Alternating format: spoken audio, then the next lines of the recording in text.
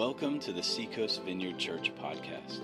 We are a vineyard church located in Myrtle Beach, South Carolina, and we invite you to enjoy this message from God's Word.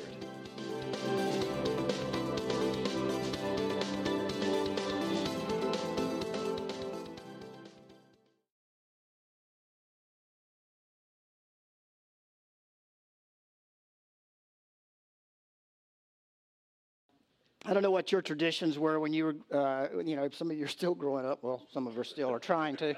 And, but, Easter means a lot of things to different people and there are traditions in family. And some of us, we grew up with, we got our special Easter clothes. I don't know if that was so much for guys as it was girls. In my generation, we got these little, is it true for you guys? Because I probably went to 2 Easter services my whole life when I was a kid, but I remember I did get a chocolate bunny. Every year I got this giant. I never made the connection. I never understood the bunny and Easter thing. But I got one, that big one, and I remember eat his ears first. That was the first thing we did. Eat the ears, but then when I became a Christian, I realized that Easter is a pretty big deal, and so our family, we realized when we started going to church early on. I think I have a picture here of one of our first Easters. There we are. We were out on the plains. We got off our wagon and hitched the horses up and said, "Let's go." And but our youngest wasn't born yet. But this is one of our first Easters, and I was kind of into it. I was like, "Hey, this is pretty cool." And the flowers and new life and spring, and it was a very cool feeling. And but there's this thing behind Easter. There's this wonderful theme that runs with all of this, I suppose, that is life and expectation and newness that even I felt before I was a Christian at that period, in that period of time, there was a sense of something going on. And so Easter has about it this miraculous reminder that something very special has happened. Now, for those of us who are followers of Jesus, we I hope you think about this almost every day, that Jesus is different than any other guru, any other wise man, that he's the one who came out of the grave. He went to the cross for us, but that wasn't the end of the story. In the resurrection is this amazing picture of I don't know how you could get a more holistic view of healing than in the resurrection. And so I want to talk about healing, and I'm calling this Easter eggs because for the next 3 weeks, I want to look at a few of the things that because of the resurrection of Christ, the gifts that we have been given, there is an expectation in Easter, an expectation in the resurrection of Christ that we didn't have before. And when it comes to talking about healing, it gets very, what's the word? What word would you use? Tense, complicated, maybe it's very, there's various views. Maybe it's awkward even talking about, does God still heal today? A lot of us would go, yeah, he can heal. Maybe he's God, but I just don't see it very much. I just don't know. And so Jesus' life, 727 verses out of 3,779 deal with healing. 20% of what Jesus did in the Gospels dealt with healing. So what do we do with those? Do we take those 20% and do we say, okay, that's a metaphor? It's a metaphor for the wholeness of what God does for us in Jesus Christ. Is that what we do with it? Do we try to rationalize it somehow?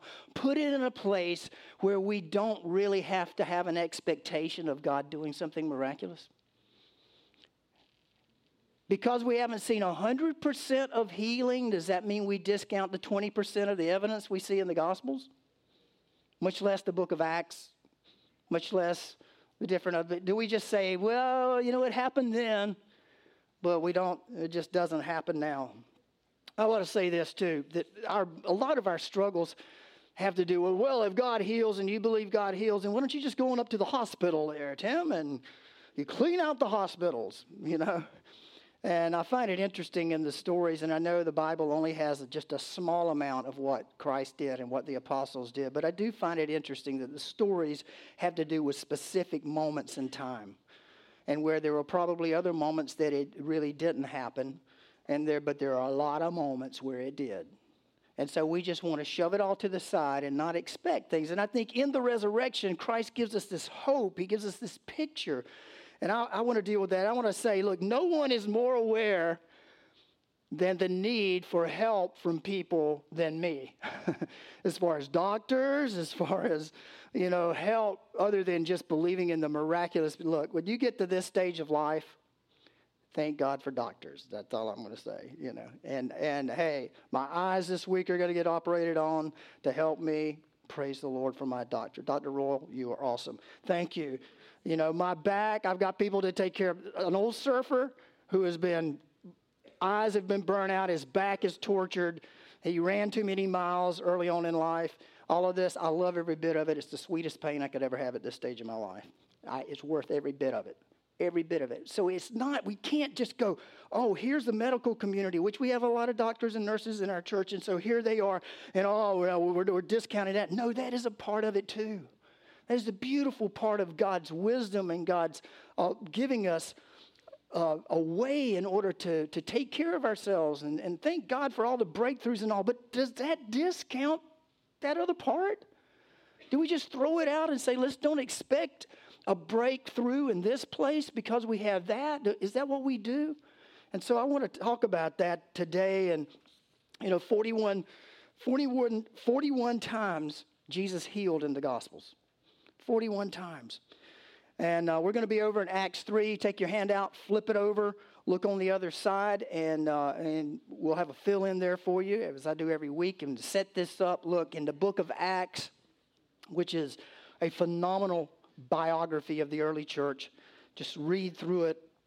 I challenge you to read through it at least once a year. It doesn't take that long.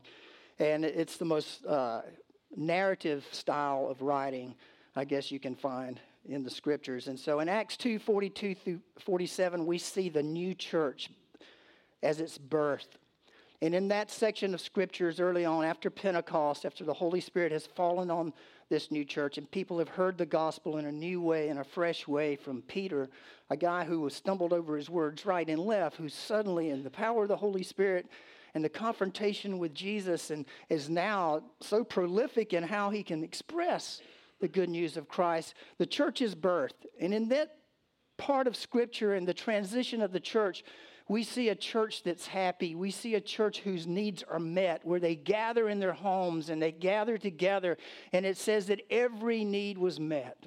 Wouldn't that be great?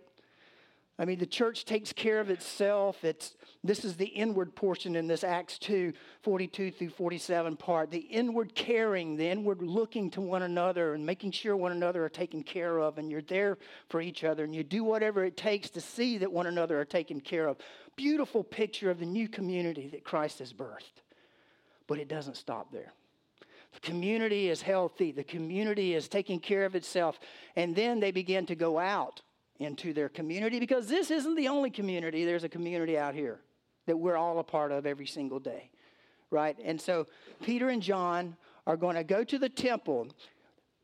Book of Acts in the early portion is still kind of focused in on the Jewish believers, Jewish people, trying to reach them. So the new believers are still going to the temple to pray and to worship, and they're still reaching out to their Jewish brothers and sisters in the hopes that they will see who Christ is. And so, regular attendance at the temple. It was a busy place. People would gather at 9 o'clock for prayer in the morning. And you think an hour here is long on Sundays. 9 o'clock, 9 o'clock, in the mornings. At noon, they would gather. And at 3 o'clock, they would gather. 3 times of prayer during the day. And it was a very busy place, people coming and going. It was not one solitary person here and there. No, there were just hundreds of people in and out, back and forth. And so this is happening at the 3 o'clock time, the story we're going to read.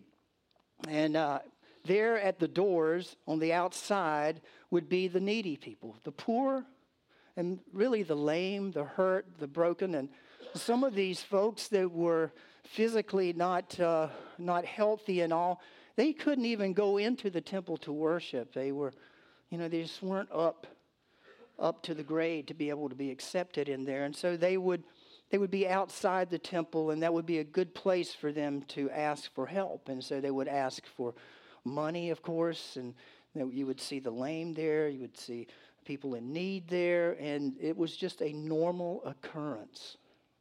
And there was one guy that was there that day that some friends had taken him and carried him there, and he had been lame from birth. He had never walked. And Peter and John are on their way to the 3 o'clock prayer time, and they come across this guy. It's interesting, too. Peter and John, they're together, right? What a pair. Can you imagine that? Dynamic duo there. And but they're just being faithful to what Jesus said, to go out together in pairs, You see, like Philip ministered by himself some. We'll see that early on in the book of Acts. But it was commonplace that we not go alone, that somebody be with us when we go. And so Peter and John are on their way up to the temple to pray. And let's read. I want to read Acts 3, 1 through 16. One day Peter and John were going up to the temple at the time of prayer at 3 in the afternoon. Now a man who was lame from birth was being carried to the temple gate called Beautiful, where he was put every day to beg from those going into the temple courts. When he saw Peter and John about to enter, he asked them for money. Peter looked straight at him, as did John. Then Peter said, "Look at us." So the man gave them his attention, expecting to get something from them. Then Peter said, "Silver or gold I do not have, but what I do have I give you. In the name of Jesus Christ of Nazareth, walk." Taking him by the right hand, he helped him up, and instantly the man's feet and ankles became strong. He jumped to his feet and began to walk. Then he went with them into the temple courts, walking and jumping and praising God. What a sight, I bet. When all the people saw him walking and praising God, they recognized him as the same man who used to sit begging at the temple gate called Beautiful, and they were filled with wonder and amazement at what had happened to him.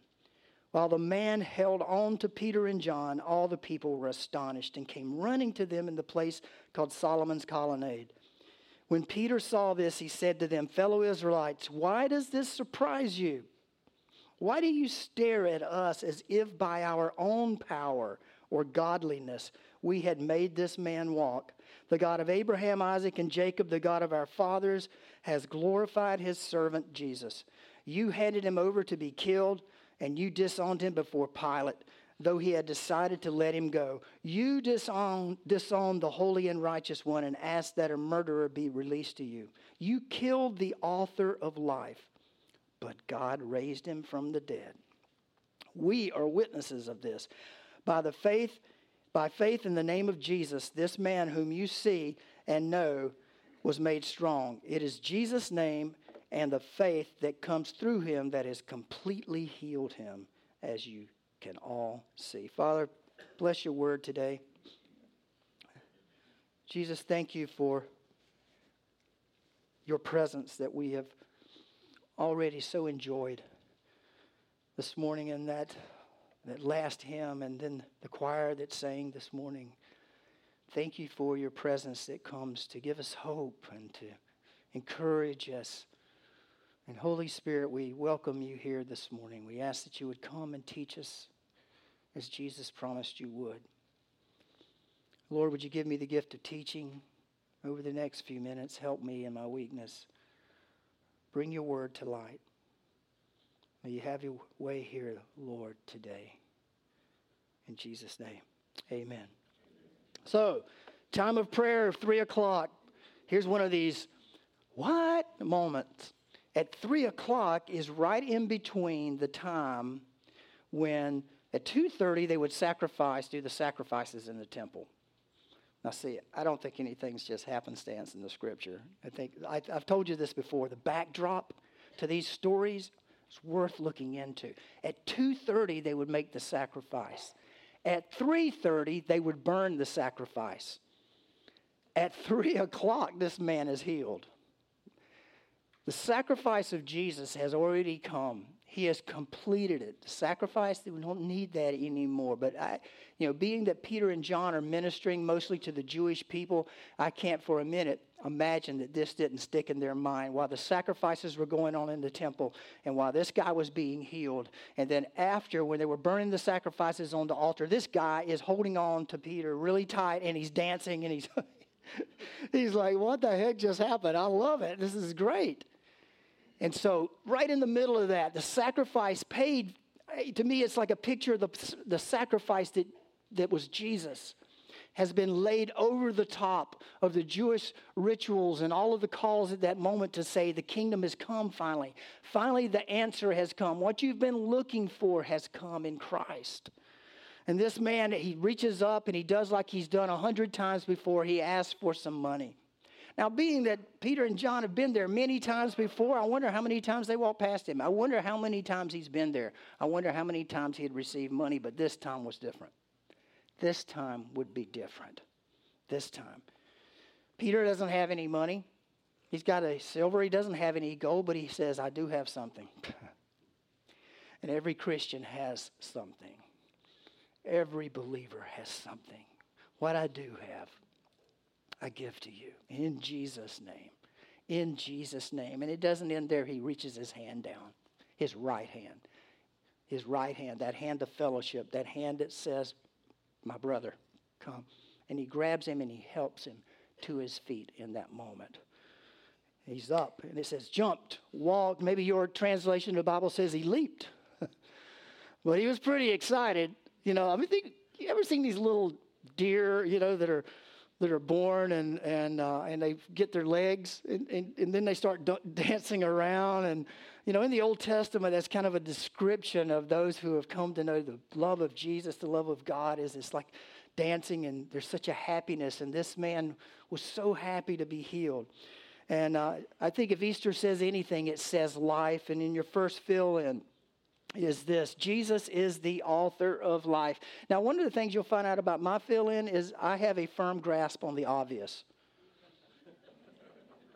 So you won't be going, wow, that was deep. But I just want to call yourself back to the things that I think really reinforce to us the truth of the Scripture. Jesus is the author of life.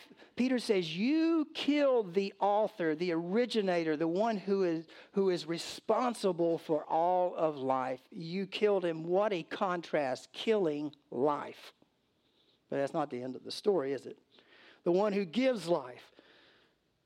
In John 1, we read that through Jesus, through him, all things were created. So anything that had life has come through Jesus from all the way back to that point in time, to this point in time. He is the author of life, the giver of life. And the question is, did Jesus ever do anything but good? Did he ever do anything but good? Was there anything but life about his life and what he did for others and what he looked at and how he looked at people? Was there anything other than good?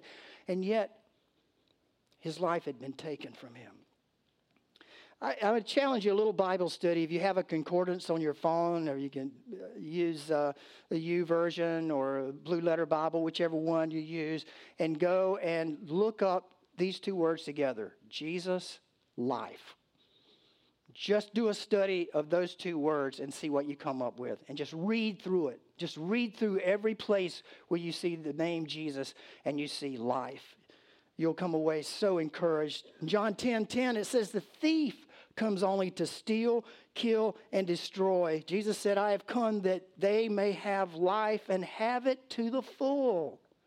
He is the author of life. He's the one that brings life. He's the one that has written life into our history and has made it available to us. And Peter says to the people who are calling him into account at this time, can you imagine, for doing good? There's a guy who's never walked, and suddenly the Sadducees, because they didn't believe in a resurrection, and Peter is preaching the resurrection of Christ here. They're sad, you see, because they don't believe, in a resurrection, And so they're like, man, this can't happen because we don't believe in it, right? Things can't happen if you don't believe in them, can they? Because you don't believe it? Does that make it not true? Just saying. Second one, this one. Now look at Peter's response. Jesus has been raised to life. But he says after that, but God raised him from the dead. You put the author of life to death. This is as he's taking on the religious leaders at the time, after this guy has been healed. You put him, but God, that wasn't the end of the story. But God, look, when you're the author of the book, you get to write the last chapter. Jesus is the author of life. You put him to death, but he's the author. He's writing the story, right? So that's not if you're getting a book and you stop it like third, man, I don't know how this is going to end. It's looking bad in the middle. Sometimes the middle doesn't matter because the end's coming. And in this, they thought it was over. You killed the author of life. But the author is still writing the book. The Alpha, the Omega, the first and the last. And Peter says, you don't get to have the last word in this book. You thought you killed the author. You did kill the author of life, but God raised him from the dead. Second one, Jesus has been raised to life. To life. Because he is the author of life. The originator of life. And I love the phrase, but God. Can you say that? But God.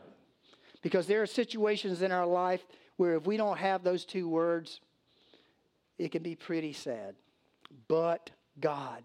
But God raised him from the dead. If Jesus had stayed in the grave, he would have been just another sad figure in history. But he didn't. We would have said he was a martyr. He said some cool things, and some people believe that. But Paul tells us in 1 Corinthians that, we would just be a sad group of people if that's all we had, that he went to the cross and he died. But that wasn't the end of it, because he's the author of life. He gets to finish the book. God raised him from the dead. And get this, Romans 8:10-11 says, and if the spirit of him who raised Jesus from the dead is living in you, he who raised Christ from the dead will also give life to your mortal bodies because of his Spirit who lives in you. Does that describe you? Do you have the Spirit of Jesus living in you right now? Do you have the Holy Spirit? Did you know that same Spirit's going to quicken your body one day out of the grave? Now, see, we take great hope in that out there, but how about right now? How about right now that same power of the Holy Spirit is living in you right now? We would just go, one day, maybe God will raise me from the dead, it'll be cool. No, that power of God is resident in you right now. Right now. There's resurrection power living in you. Peter made sure everyone understood it wasn't because they were so awesome that this man was healed. It wasn't because he had the right verbiage. It wasn't because he was so great. It wasn't because he was so spectacular. He was so loud. And very simple words, right? Just said it in passing. Bang. And he said, why do you stare at us? As if by our own power or godliness we made this man walk. We didn't do it. We didn't do this. It wasn't us. And your third feeling is Jesus is the source of life. He is the one that life comes from.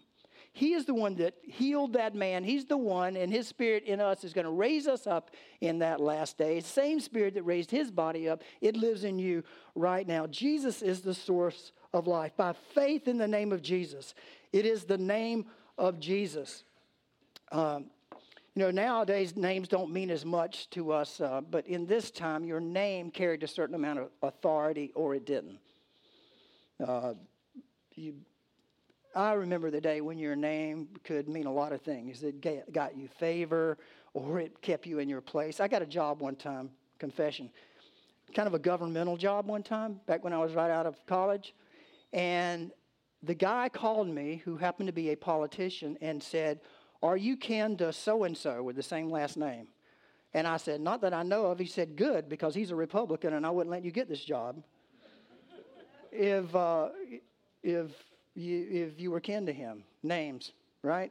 Good to bad. Now, he could have been a Democrat. I'm not picking on anybody, right? Because this is a no-party zone right here. And so But that's the way it was, you know. It was like I got off the phone. I'm a young guy in my 20s. I'm like, man, that's not right. It's just not right. Can I do the job or not? That's all I want to know. Do you believe I can do the job? Let me do the job. And but now names don't mean as much. Then the name of Jesus meant there was authority in that name, just like the name of Caesar. And that's what was such a challenge to them, was that Jesus said he was Lord. And you can only have one. You can't have Caesar and you can't have Jesus. It's which one's going to be your Lord? Which one are you going to live your life for? Who are you going to listen to? It was in that name, the name of Jesus. He was Lord, Lord of all. Of all. And so it's in that name, Peter says. See, we act, and Peter and John acted as agents of Jesus. That's what we are. We're secret. Hopefully not agents. Some of us are secret agents. But we're special agents of the King. Oracles. We speak forth the Word of God. Representative of the King of the kingdom. Citizens of the rule and the reign of God, who have been invested with the Holy Spirit that will raise our bodies from the dead one day, given that as a down payment for what is to come. To live in this world today so people can see the glory and the beauty of Jesus Christ. We are agents of the King. Every single one of us. All of us. And Peter says that's what we are. Agents act in the honor of the one in whom they represent, not for themselves. They act in honor of that one. So as we pray for people, as we're there for people, we're acting in honor of our King. In honor. We're agents of the King. And the name of Jesus means on Jesus' behalf. When we pray for people, I'm praying over you on Jesus' behalf. When I pray for something, you pray for me, you're praying on Jesus' behalf. You're agents of the King of Christ, who authorized us to go into the world and to pray. I want Ronnie and Terry Winterhalter to come up, and they're going to share a story with us. Here you go, Ronnie. Why don't you guys just tell us a brief little who you are and what you do for a living or what you've done? Yeah. Yeah. Yes. Morning, everybody. My name is Terry Winterhalter, and cardiac and pulmonary rehab nurse here in Conway. This is my husband. I'm Ronnie Winterhalter. I'm her husband, and it was our anniversary yesterday, 28 years. Oh, man. Woo! Wow. Just another gift. Amen. How about you, Ronnie? I mean, you're a great husband, obviously, so which is awesome. My name's Ryan Winterhalter. I'm retired law enforcement down here, taking care of my wife. Thank you. It's a good job. You guys had a situation in your life. Some of us in the church are probably aware, but not all for sure. But can you give us an overview of something you went through not that long ago? So, yeah. A couple of years ago, I started having some very crazy symptoms. Long story short, I had a brain tumor removed, which was not cancer, it was a blessing. But I had a lot of complications from the medications they gave me after, which unfortunately put me into a deep, dark depression. Depression where I could not have any sort of love in my life, any positive emotions. I couldn't even feel the Lord. I felt spiritually dead. The amount of medications they kept giving me, nothing helped until they realized that my sodium had been put to a very low level. They put me in the hospital again, treated me again, took me home. Nothing at all was helping. I continued that way for many months, and like I said, I felt emotionally dead, spiritually dead, until one day, almost a year from the date of when I'd had the surgery and the tumor removed, my daughter came upon me because my husband and son were out of town, finding me unconscious. They determined that I'd been having a seizure for, when they told you, 12 to 14 hours steady. I quit breathing, my heart stopped, resuscitated me, sent me to MUSC. I had no brain activity at that time, which continued for almost 11 days. And so I was spiritually dead, emotionally dead, and physically dead, all of it. On that day, my husband was approached by the doctors at MUSC about turning off life support, that there was essentially no hope of recovery, that was, their protocol. So he didn't want to make that decision that day because it was our son's birthday. They decided they would do it the following day, so they all came in, everybody said their goodbyes, prayed over me. I should back up a little bit. This makes me cry. A couple days prior to this, our daughter, who was newly engaged, decided that she would like me to be at her wedding.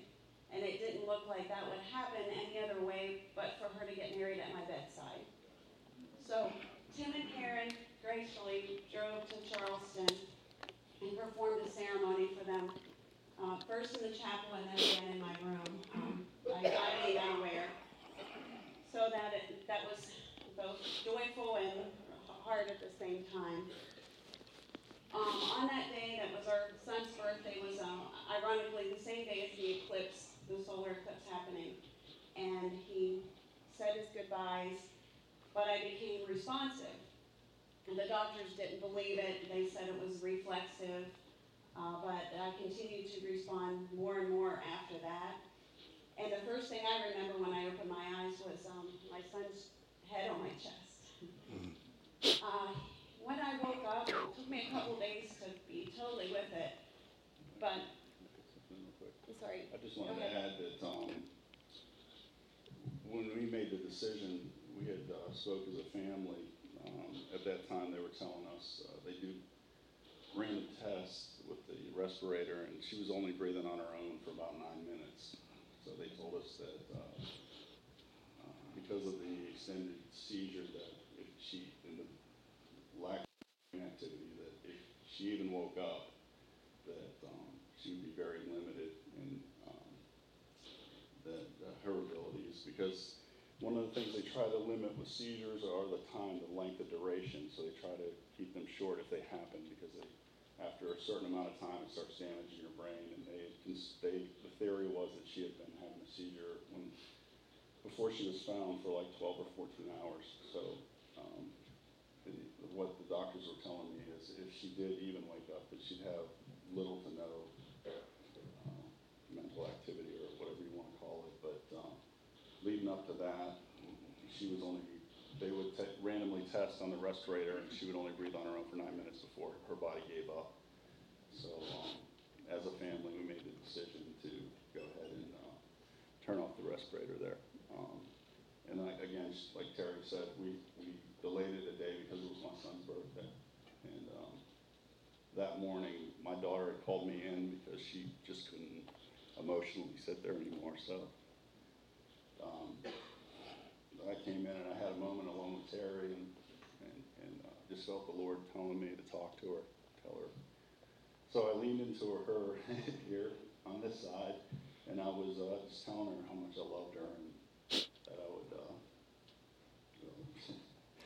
sorry, it was just, I just thought the Lord was telling me this was the last moment I'd have with my wife. So we've been together since high school, and I just was telling her everything from the bottom of my heart, how much I loved her, and I would take care of the kids. And I knew that you'd be with the Lord. I told her, I said, I know Jesus is with you, and I'm going to be with him someday with you. But that the Lord would get us through it. But after telling her that, I leaned back, and she opened up her eye and looked at me. Her left eye opened up and looked at me. And they had cautioned me that with people with this amount of brain damage, sometimes they'll move or their eye will open and don't, that's just maybe a natural response. But I said to her, I said, Terry, can you see me? Can you hear me? And I moved my head, and she followed me with her eye. And up till 11 days prior, I don't know if you had anything in your life with this. Neurologically, they test them by giving them pain. They come in and they'll they would cause her pain to see if she would react, if her body would curl up from the pain, and she wasn't doing that. There was nothing. Initially, when they first got her to MUSC, she reacted to pain. She had a big seizure again, and that was it. Everything was turned off. And they basically described it like her brain was turned off, and there was no way they could turn it back on. But that morning, when I said that to her, I leaned back, and she looked at me. I ran out and grabbed the nurse. He came in, and he kind of tried to manage me like this could be just her eye opening up. And he grabbed her hands and started yelling at her. And she opened her eye again. I looked at him and said, "Can you squeeze my hands?" And she squeezed his hands. And he looked at me, and his eyes were... and he was a believer because we had talked about it earlier. He was a great guy. Everybody at MUC was wonderful, but he was a believer. He knew we were praying over her, and I was reading my Bible there next to her bed. He knew the decision we'd made, so he came in and he lovingly said, "I'm a believer too. I know where she's going. You're doing the right thing." Because making that decision, I know some people may have made that decision out here, and it's a very, very hard thing. It's the hardest thing. Anyway, he looked at me, and I said to him, "What's going on?" We were, turning the machine off. They'd taken her off everything. Except the respirator. And he just started pointing at the ceiling. He kept pointing at the ceiling. I'm like, God woke her up. And over the next few weeks, we didn't know how much brain function she'd have. So the next few weeks, we just kept praying over her, and she's better than ever.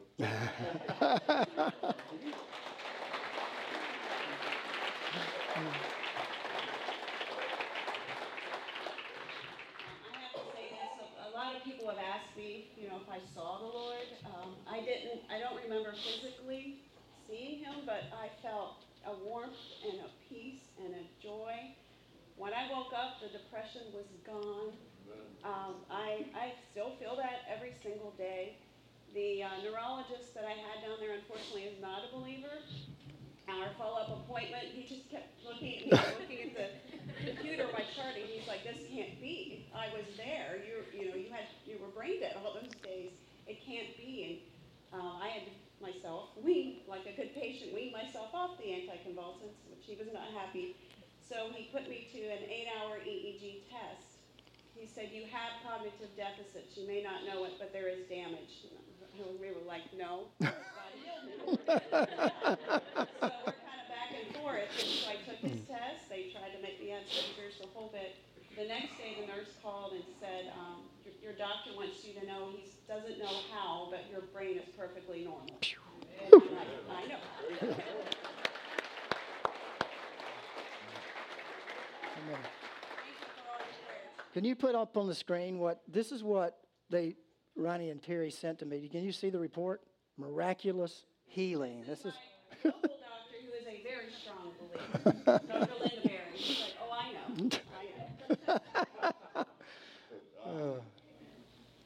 I just want to thank everybody, Tim especially, and Karen, and man, without the support, I don't know how we would have got through it. There's so many people praying for us, and I've described it as like you feel like you're drowned, and then Jesus comes along in the form of a person and hands you a life jacket that's here, and never leaves you. And just there's so many points where someone came along and did something when I was at a point of despair, just being in a really, really sad place, and feeling like, again, this feeling of being pulled under, and God came along and this person would show up and go, "Here, Ryan, Amen. And you all were part of that, so we thank you. Thank you so much for your prayers and all those things you did. Thank you. Thank you, guys. Thank you. Thank you, sir. Thank you. Yeah, what was going on in the background, too, all the time was I was getting these texts from some of you and getting these messages like, "We're not giving up on Terry, we're praying," All of this is going on in the background. And And so let me bring this to a close with three things there at the bottom of your page there. First is, how do we do this? How do we continue to pray? First, one of the defining characteristics of Jesus was his compassion for people. Compassion for people.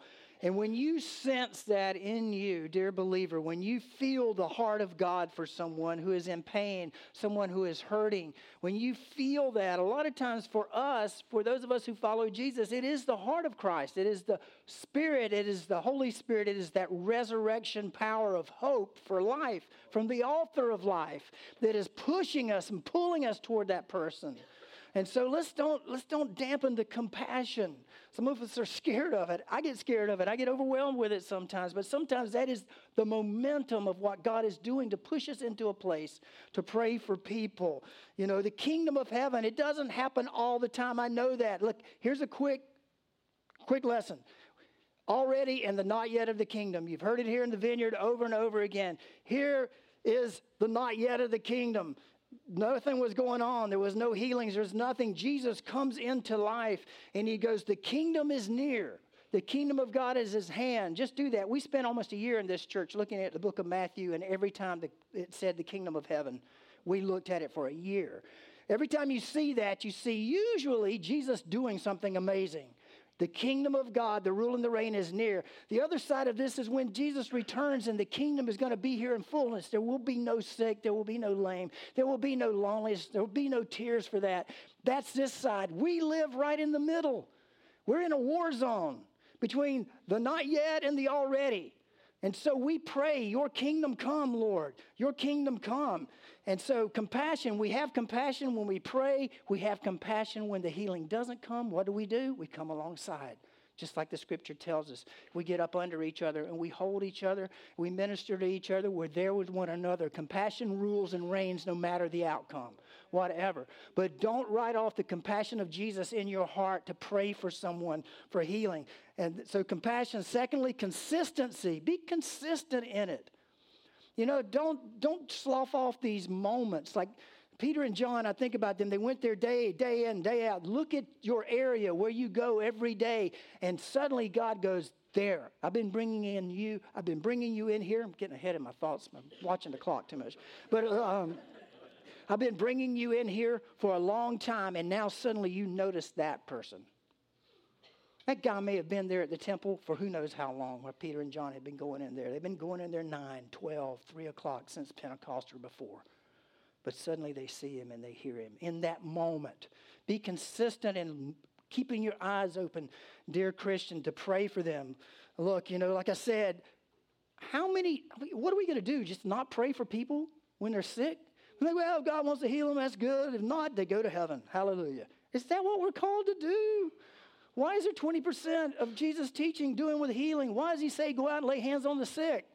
Why does he say that unless he wants us to participate with him in this intermediate zone, in this place where we're not quite to the fullness of the kingdom yet, but we still can see it come in. We can still see it break in. We're to partner with him. Be consistent in that. And then have confidence in Jesus' name. You know, it's not about me. It's not about you.